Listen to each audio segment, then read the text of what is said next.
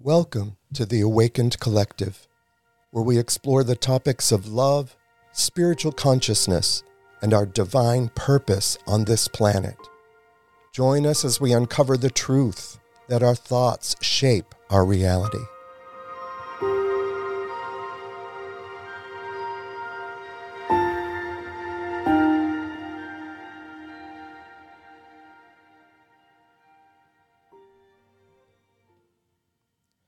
Welcome, everybody. So glad to be here tonight. Getting rid of my first podcast jitters is a good thing. It's the first time for everything, and I'm just really grateful. I'm humbled. I'm honored to be here. If you knew my story, you'd know it was a miracle that I'm here, and I'm sure many of you have similar stories. My heart is full tonight.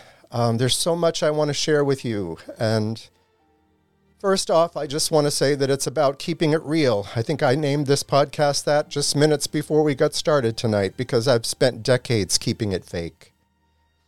And I don't want to live that way anymore. And I think there are some of you out there who are with me on that, keeping it real. So honesty is important to me today. Vulnerability is important. Transparency is important. And I'm going to do my best to be all those things. Because I think it's important. I'm first to want to say I'm no expert on any one topic. I am a fellow sojourner. I'm on this journey with you. And it's a spiritual journey for me. It's been a journey of awakening. It's been life-changing for me. And the things that I've learned along the way, I simply just want to share. You know, I believe that we all have a story to share. We all have experiences to share. And when I think about that, you know, the reason that I want to share those things is because I want more. And I think that we can't give something away that we don't have. And what we do have, we can't keep if we don't give it away. So I want to give it away. And I'm hoping that throughout the course of these podcasts that maybe something will spark inside of you to start giving more of your story away and your experiences away. You know, one of the things that I think about is, when I think of experiences, is a story I heard of a professor that had someone who loved mangoes, loved the taste of mangoes, get up in front of a group of about 8 to 10 people who had never had a mango before and describe to them so that they could get it, what a mango tasted like. Think about that for a minute. If you've had a mango, I was late in life when I had my first mango. My grandkids love them, but it was rather late for me. And I can imagine what it must have been like for that person to try to explain to this group of people that had never had a mango what it tasted like. It's impossible. And the reason it's impossible is that you have to experience it. But once you experience it, then it's very difficult at times to put into words to somebody else what that experience was like for you. My life has been filled with those kinds of experiences, and it's been frustrating at times because you want to tell the world when you've had this experience, and it's so hard in our finite English language to put the words together to truly get it across to someone else what you've experienced. My hope is that you'll be having some more of those types of experiences along this journey as well. So I think about that giving, you know, when we said that, when I mentioned that we give things away, and as we give things away, we make room for more. You know, I don't remember algebra much. It wasn't something that I was passionate about in school. I don't know about you. And because of that, I probably couldn't do an algebraic equation if my life depended on it today. I've forgotten it. But when I'm passionate about something, I want to hang on to it. I want to remember it. So if I was passionate about algebra, I probably would have taught my kids about it. I would have probably now be teaching my grandkids about it. And it would certainly be foremost in my mind to be able to share that information. But what I am passionate about, I want to hang on to today. Just like the teacher who teaches algebra hangs on to that because he or she is passionate about it. I want to hang on to what I have today. And I understand in my knower, and you're going to hear me use that term a lot, my knower. I think I refer to it as my gut. I know that I've got to give it away. And if you liken it to maybe a body of water that has, it's got to have an inflow and an outflow for that water to be fresh. If it only had an inflow, it would only be a matter of time before that water in that pool would become stagnant. If it only had an outflow, it's going to dry up and be really bad. I'm remembering a pond growing up near me called Reed's Pond when I was a kid, and it was a pretty bad pond. It often had warnings out because people would still swim in it. But to keep things fresh and to keep them circulating, I need to have an inflow and an outflow. And this opportunity presented itself. It was funny. I had a couple of people mention to me, have you ever thought about doing a podcast? And Danny was here with me today. I had a lot of questions because I had never done one of these. I've done Facebook Live events, but never a podcast.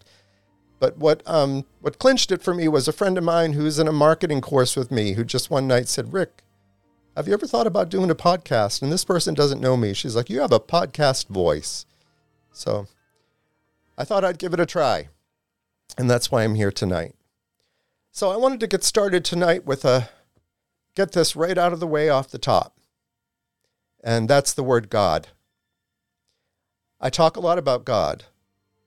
And I've had folks in my Facebook group who have commented, you had me until you said the word God. And I commented back, I get it. I 100% get it. We assign meaning to words. And as I said already, we don't have an infinite English language that we can describe things that specifically. But the word God has a lot of connotations for a lot of people. And you can go back in history and you can see the Inquisition, the witch trials, all kinds of things that happened in the name of God, and even religion today and religious wars all over the place in the name of God and people getting injured and hurt. And I'm sure there are some folks listening to this or watching this on Facebook now who have been injured in that environment. I'm one of them. I have experienced that, so I get it. I truly do. I understand. I am also a recovering alcoholic, and I'm a grateful recovering alcoholic today. And there's a lot of reasons for that. And it's part of who I am, and it's part of my story, and I'm sure I'll be sharing a lot of that along the way. But one of the things that I found so freeing when I came into the rooms of AA several years ago was someone telling me that I needed to have my own conception of God, or higher power, or universe, or spirit, that I could call God by whatever name I chose. There was a time in my life when I would have said, that is blasphemous. How do you just come up with what you want God to be? That's just not right. And I would have shut that door in a nanosecond. Well, the more I thought about it, and I've had the opportunity now to work with lots of folks in the program, and I've seen lists of what people have put down for what they thought and what they would want their God to be. And everything on that list I could find in scriptures in the Bible and books from some of the most profound spiritual teachers of kindness, love, unconditional love, mercy. And you know why it was so clear to me that list was coming from inside people? Because that's where the God that I know today exists, is inside. So I wanted to take that off the table if we could, at least ask you to be willing to rethink perhaps your conception of God. Believe me, I know you've heard a lot of things. I know you've had teachers and people in authority and parents and all kinds of things told to you or instructed or taught that you have found issue with. I have too. My friend. But I'm asking that you would just keep an open mind and an open heart. And be willing to recognize that perhaps there are some things that we have grabbed onto that aren't true. I believe we've known the truth since we came to this planet. It's inside of us. And what's happened is the clouds have gotten in the way. You know, the sun is always shining. And if we consider the sun to be truth, let's call the sun as truth. It's always shining. Now, outside here today in Jackson, Mississippi, it hasn't been shining because it's been really cloudy. But that does not mean the sun isn't shining. It hasn't been bright outside, but that sun is still shining. Have you ever had experience where you've just had an aha moment and the lights went off, but it wasn't like it was new information, and yet it resonated with you as truth? It was like, I've always known this. I've just not been able to put it into those words, but that agrees with my knower, my gut. I'm not going to be telling you anything you don't already know. My heart's desire is that maybe I will be able to help remove some of the clouds from what's been there all along. That truly is my desire. So I want to talk about our innocence. I'm sure that when you have looked or had the wonderful opportunity to look upon a newborn baby, you saw that new baby as innocent, pure as the driven snow. I believe that's how we arrived here on this planet. Innocent. And what happens over time is that we are like sponges. I mean, if you have kids out there, you know kids are like sponges. My kids were like, what's that? What's this? Why does it do it this way? Why does, all the questions, they're sponges. And yet we're sponges with amnesia. We don't remember being born. And we've also forgotten the source from which we came.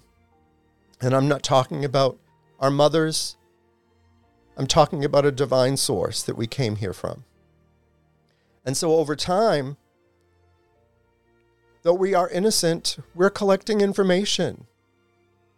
And that information, we of course we're going to listen to our parents. I remembered an incident as I was just thinking about this podcast. When my kids were little, they were outside my former mother-in-law's house playing in the sprinkler in the middle of the summer, having a ball, laughing, running around, playing as kids do. And one of my kids got this idea that I'm going to pick the sprinkler up and I'm going to chase my brother and sister around with it. And in so doing, my mother-in-law's house was open, the door was open, and it was the screen door. And as they turned the sprinkler to one of the kids, the water went in the house. And she was not very happy and came outside and gave my middle daughter, I believe it was, a paddle and told her how wrong that was. Think about what that does to someone that age. Having fun, innocently playing, wanting to splash your brother, and the water accidentally goes in the house, and you walk away thinking, what I did was bad. And we collect these memories, and they form how we see ourselves, how we see our world, and it goes on for a lifetime until we wake up, until we become the witness and recognize what's been going on all along. That we have been collecting these things and believing those people in authority, whether it's preachers, teachers, parents, brothers, sisters, it could be anyone, the media, society in general. We're collecting information and we're using that information and believing, well, they know more than I do, so therefore it must be true. Even though it's diametrically opposed to what we know in our gut. We believe because someone with authority, with letters after their name, someone that must know more than we do, a minister who's been to seminary school, they must know more than I do, so I must be wrong and they must be right, and therefore I must take what they're saying to be true. And it takes time. It takes a toll. I'm with you. I've been in years of unlearning. It hasn't been easy, but it has been so worth it. So I wanted to share that with you as far as our innocence, because I think at least it helps me to stay out of judgment. You know, when I look at other people or I see someone's behavior that doesn't quite sit right with me, who am I to judge? Do I know the environment they were born into? Do I know all of the things that they have listened to and believed to be true for themselves? All the things that they have collected to paint the picture of how they see themselves and their world? And not just them. I would have to know all the generations that preceded them, everything that went on that caused them or brought them to this place where they are behaving the way that they're behaving. It certainly helps me to extend grace. We are all on a journey, and we are not all in the same place. Not one place is better than another. I'm learning how to see things that way today. Not good and bad, it just is what it is. And staying in love and kindness always. I had a dream many years ago. I was, I think, in my early 20s. And in my dream, my grandparents had passed away. Now, they were still living at the time, but in my dream, they had passed away. And we were all charged with going over to their condo in Quincy, Massachusetts, and collect their belongings, put things in boxes, clean up their place. And in my dream, I was about the same age. I was in my mid-20s with my siblings cleaning up the house, and was in the kitchen putting some dishes in a box, and I heard something come from the door that led to the basement. And so I went over, and the basement had a slide lock on it on the door, and I unlocked the door and opened it, and there was a little boy standing there, crying. Looked like he had been there for months, absolutely filthy, tear-stained face, shaking. And I can't tell you the compassion and love that overwhelmed me in that moment. I began to cry. And I just wrapped my arms around that kid and I said, "Oh my goodness, what happened? How did you get here?" And he looked at me and said, "I got lost." And no one would open the door. I clung to that little kid. I fell on the floor in tears, telling him how much he was loved. And when his face turned to me, it was my face. It was my face from my second grade picture in elementary school. That was the beginning of just the beginning of my understanding and feeling again in my knower the love that my divine creator has for me. And if I can relay the tiniest bit of that in some way over the course of these podcasts to you, I will be eternally grateful. Now, the reason that was particularly profound for me is that there were a lot of not so nice things that went on in my grandparents' house. And so I really do think that was the beginning of my getting lost. But I'm no longer lost. And not one thing in my life has been wasted. And I'm going to be sharing some things with you today that I want to first say, please, I'm not looking for sympathy. I don't want to hear any boo-hoos. Everything, every single thing that has gone on in my life has worked together for my good. While there are many things I will never or would never want to relive, as I sit here today, I would not change a single one. Not a single one. So in light of being honest, vulnerable, and transparent, and with this being the first podcast, I wanted to share my story with you. In future podcasts, I will hope to have guests. I have some wonderful people in mind to share with you as well, so you won't be just sitting with me. But I thought for this first one, so that you could get to know me a little better, I would share my story. So I was born in the early 1961, in Boston, Massachusetts. I was the fifth child out of six. And it was a Catholic family. I like to say my family was religious, musical, loving, alcoholic, quite dysfunctional. And I'm sure I'm not alone. There's a lot of those stories out there. So I was born into this family that was religious, and from the earliest age that I can remember, I believed that there was something out there, some God out there, and I wanted to do all the right things. My parents were instructing me. I had priests instructing me. I remember a priest coming to my house when I was, I think, 7, because I was going to get my first Holy Communion. And I had to have certain prayers memorized, and I was so excited to be able to do that. And he came to my door, and I aced that thing with flying colors. So at an early age, I believed there was some power out there greater than me. But life wasn't the greatest. At a very early age, I think around the age of 5 or 6, I knew that I was different. I found myself enjoying more hanging out with the girls on the playground than playing football on the field with the boys. And though I didn't have a word for it, I knew years later that even at that age, I knew that I was gay. I did not want to be.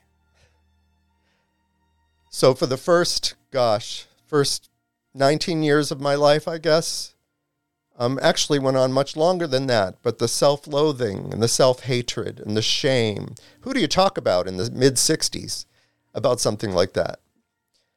But it was pretty obvious, and I don't remember anyone coming out and saying it exactly, but it was pretty obvious that it was not an acceptable way to be. So I just looked at myself as being broken and different and internalized all of that. And it was a struggle, but I somehow thought that things were going to change and everything was going to be okay, and God was going to somehow fix me over time.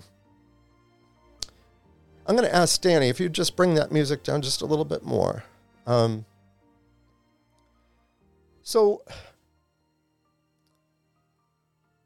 Elementary school and high school, they were a challenge for me. Because there weren't a lot of people that I could talk to about any of that. And so I kept that all to myself. And then we had some dynamics in our family where, as I said, we were a Catholic family, and I had a brother who had become a born-again Christian and left the Catholic Church for the Baptist Church and told the rest of us we were all going to hell. And he would hand us these pamphlets and tell me that I needed to read them. And I remember one day I would read this pamphlet and I'd be like, what are you trying to tell me? I'm like, what about people that are living in a faraway land that will never get this pamphlet? How are they going to hear this? And he would be like, you don't worry about them. You just worry about you and your soul. I didn't like him very much at that point in time. And shortly after all of this happened, I was in 2 very serious car accidents, 2 weeks in a row in the same intersection, and totaled 2 vehicles. Now, I was a high school kid, and I was involved in a lot of smoking pot and partying and all those kinds of things. But those accidents totaled my father's car the first week. 2 weeks later, in the same intersection, totaled my mother's car. Both times, someone ran a red light, although who knows at this point in time. I remember going home after those accidents in tears and feeling horrible that, the first one was bad enough, but then to have no car left in the family, because I just felt like pretty bad about that. And so between those accidents and having the question arise in me, what if I had died? Is there something more to this life than what I'm experiencing now? Is there something else? And then, of course, the thoughts of my brother and the things he was talking to me about, but I didn't want anything to do with that. I get this phone call from my friend Skip. Now, Skip, if you knew him, was more of a partier than I was. And that's all we ever did together. He called me one night and invited me to come to this group. They were going to be having he called it a Bible study. And of course, alarm bells went off in my head because all I could think about was my brother. And he encouraged me to come. I didn't want to go. But he said something to me before I hung up the phone that changed my mind. And it was simply, Rick, I love you. Now, if you knew Skip, you would know that that was not him. And I knew that something had happened to that kid. And so between the accidents, the craziness of my brother, and this, I'm like, what have I got to lose? I'm going to go. So I went. And I sat and listened for the first time in my life, a message about a God that was totally different than what I understood. See, I thought God loved me, but loved me when I behaved a certain way. And, when I didn't behave a certain way, he was removed from me or had his back turned toward me. Now, I want to just say that to me, God is spirit. I don't think of God as male or female. In fact, if you need a scriptural reference, there's one that says in Christ there is no male or female, no Jew or Greek, slave or free, for we are all one spirit. I see God as spirit today. And so I understood that in this meeting, and I felt it. It came over me, that overwhelming sense of love, that same feeling I had in that dream when I wrapped my arms around that kid that ended up being me. I felt in that room, and something changed in me. Now, mind you, I went home that night. I had to get a ride home because we had no vehicle in the house. And when I walked in the door, my mother looked at me and said, "Oh no, what happened now?" Because she could see that something had happened by the look on my face. I said, "Mom, don't worry. There were no other cars to wreck. But something happened to me tonight, and I feel like I met God." Well, don't you know that my brother overheard that conversation and came running out into the kitchen to find out what was going on. And I said, "Bob, I think I met God tonight. Something happened to me tonight." And he's like, "What are you talking about? Where did you go? Where was it at?"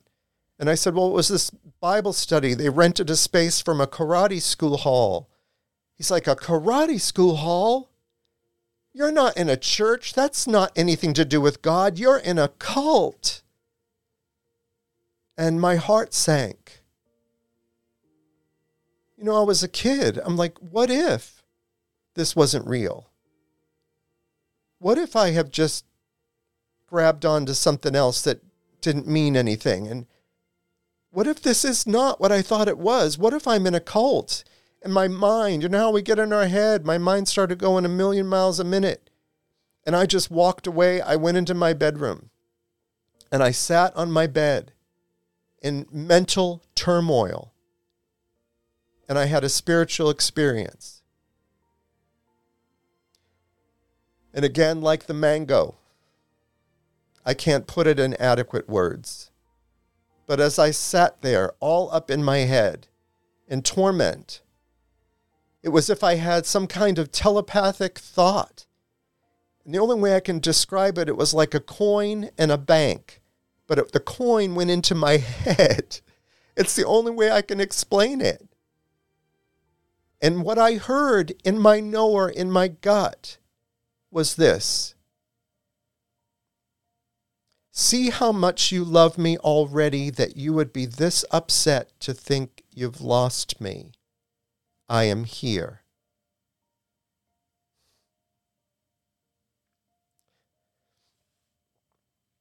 And I had a peace come over me like I can't explain that either. And I went to sleep that night. And the next morning when I woke up, my mom was planning to take me to the mall to get some clothes for school. And I remember walking into that mall and asking my mother, "Please look at my feet. Are they touching the ground?"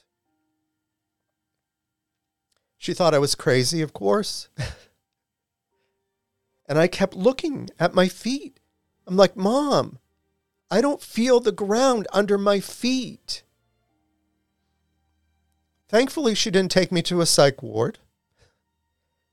But something had changed. The other evidence I had that something had changed is, as I said, I was a pot smoker. And I totally lost the desire for any of that in an instant. That instant, I never went back to that. Something profound had happened. But my journey was just beginning. I really still had the desire for God to fix me, as I said. I went headlong into church because that's all I knew to do. I got involved, very involved in a church and Bible study. I went to school for music, so I became choir directors and music directors. I helped out with the kids, and I got married. I told my wife before we were married that I was more attracted to men than women, believed that it was wrong, that God was going to fix me.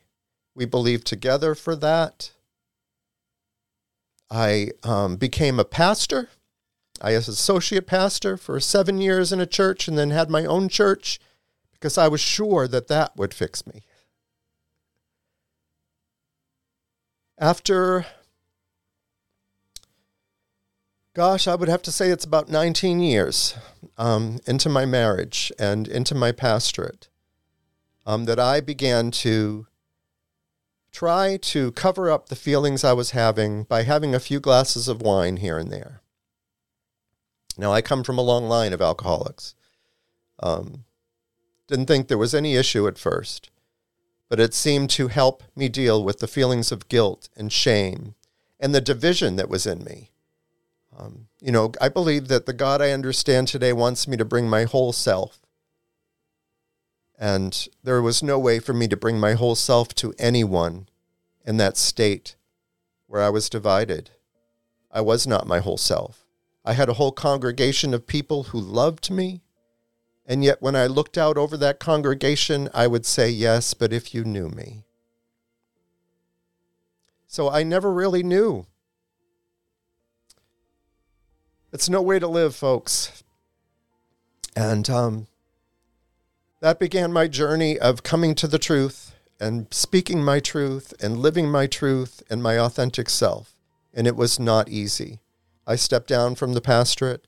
I got separated.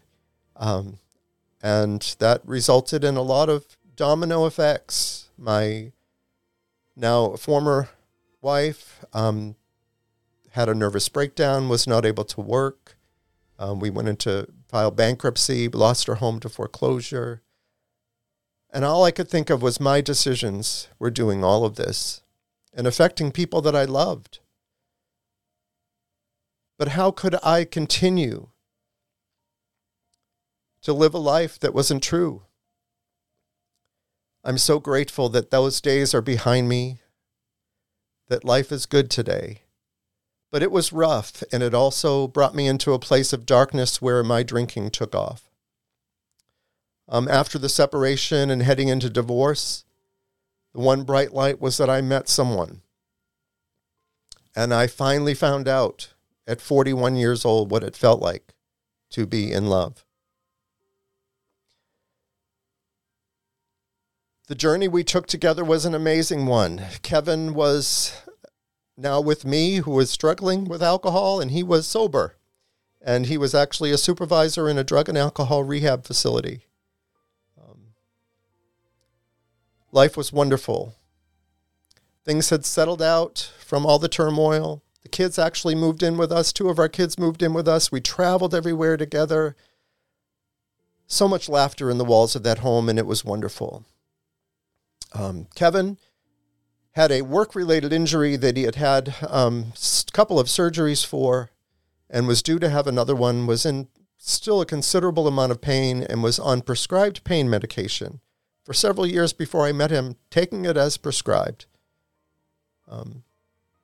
8 years into our relationship, one night, we were getting ready to go away for a long weekend to the beach, and he was helping a neighbor with her lawn in pain and asked her if she had anything for pain because he had run out of his prescription medication a couple of days earlier, and she gave him time-release morphine. I don't think he knew what he was taking, but I woke up the next morning and he did not.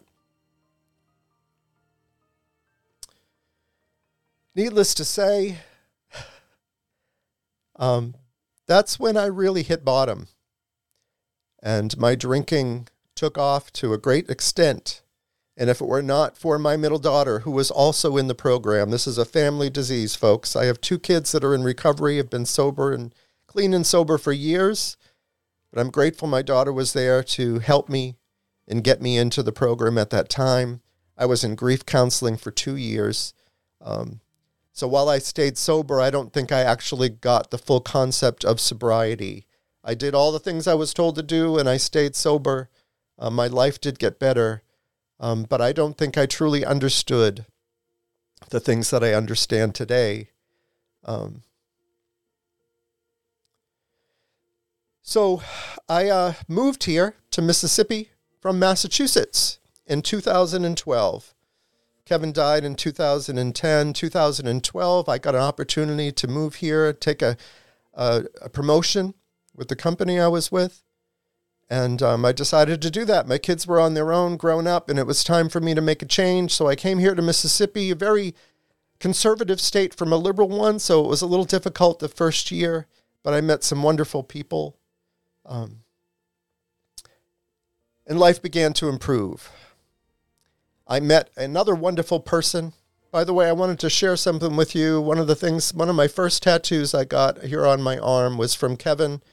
It was his last note that he wrote to me a couple of weeks before he died that said, "Rick, I thought I never had purpose, ability to love, truly love, or deserved it. Then I prayed, and God sent me you. You are truly my world. Love your husband, Kevin."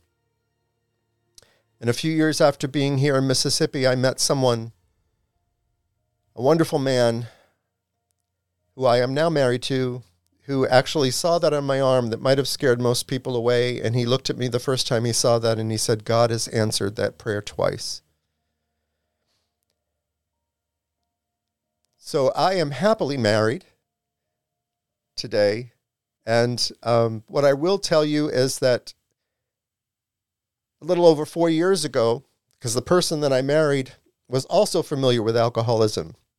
So we found ourselves both with that disease. And one morning after a 3-day bender with the house a mess, not knowing if we had properly cared for the animals, oh man, so grateful those days are gone, one day at a time. But I remember just looking at Glenn and saying, we are going to die. And our kids are going to be left with this mess. They're going to come in and find us and have to clean all this up. We cannot live like this anymore. And a light went off in him. And we made the decision to get help. And we got back into AA and have not looked back. Our lives have transformed. And it's really what catapulted this whole spiritual journey. I have so much that I want to share. You know, God led me into AA, and AA led me back to this God of my understanding today. My understanding. It's not the God that I was taught when I was growing up. It's not the God that I heard a lot coming from preachers, but it's the God that I know, that I've always known, that God that's in me. You know, you read in scriptures that the kingdom of God is in you. And that is the truth for me today. And I know it to be true. I know today that we have never, for not a nanosecond, been separated from our Creator. Never. So I don't know what you've been told, but I know that you know the truth when you hear it. And I know clouds can cover those things up. And I'm just hoping that some of them get moved away so that you will at least grab on to the truth that we have never been separated from our Creator, the love of our Creator. It's no different than if you had an art talent or a painting talent and you did this beautiful painting. It was your idea to make this painting. You are never separated from that idea. Well, we are the idea of our Creator. We are here because of our Creator's idea, and we are never separated. And I know for a long time I felt separated. I know today there's nothing I can do to separate myself from my Creator. The only place that I can do that is in my thinking. I can think that I am separated. We're going to be getting into those kinds of topics about how our thoughts shape our reality. I've got some great analogies that I hope to help you out along that way. But I hope you'll hang out with us. Come and meet the guests that we'll have. Again, this is a journey. It's a one day at a time journey. I hope that something resonated with you tonight and that you'll be back. And again, my desire for you is that you know without a shadow of a doubt that you are loved. With that, I'm going to sign off. Love and kindness to all of you. Share your stories, people.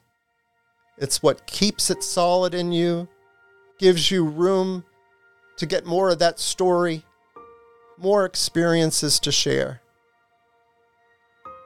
Bless y'all. Thank you.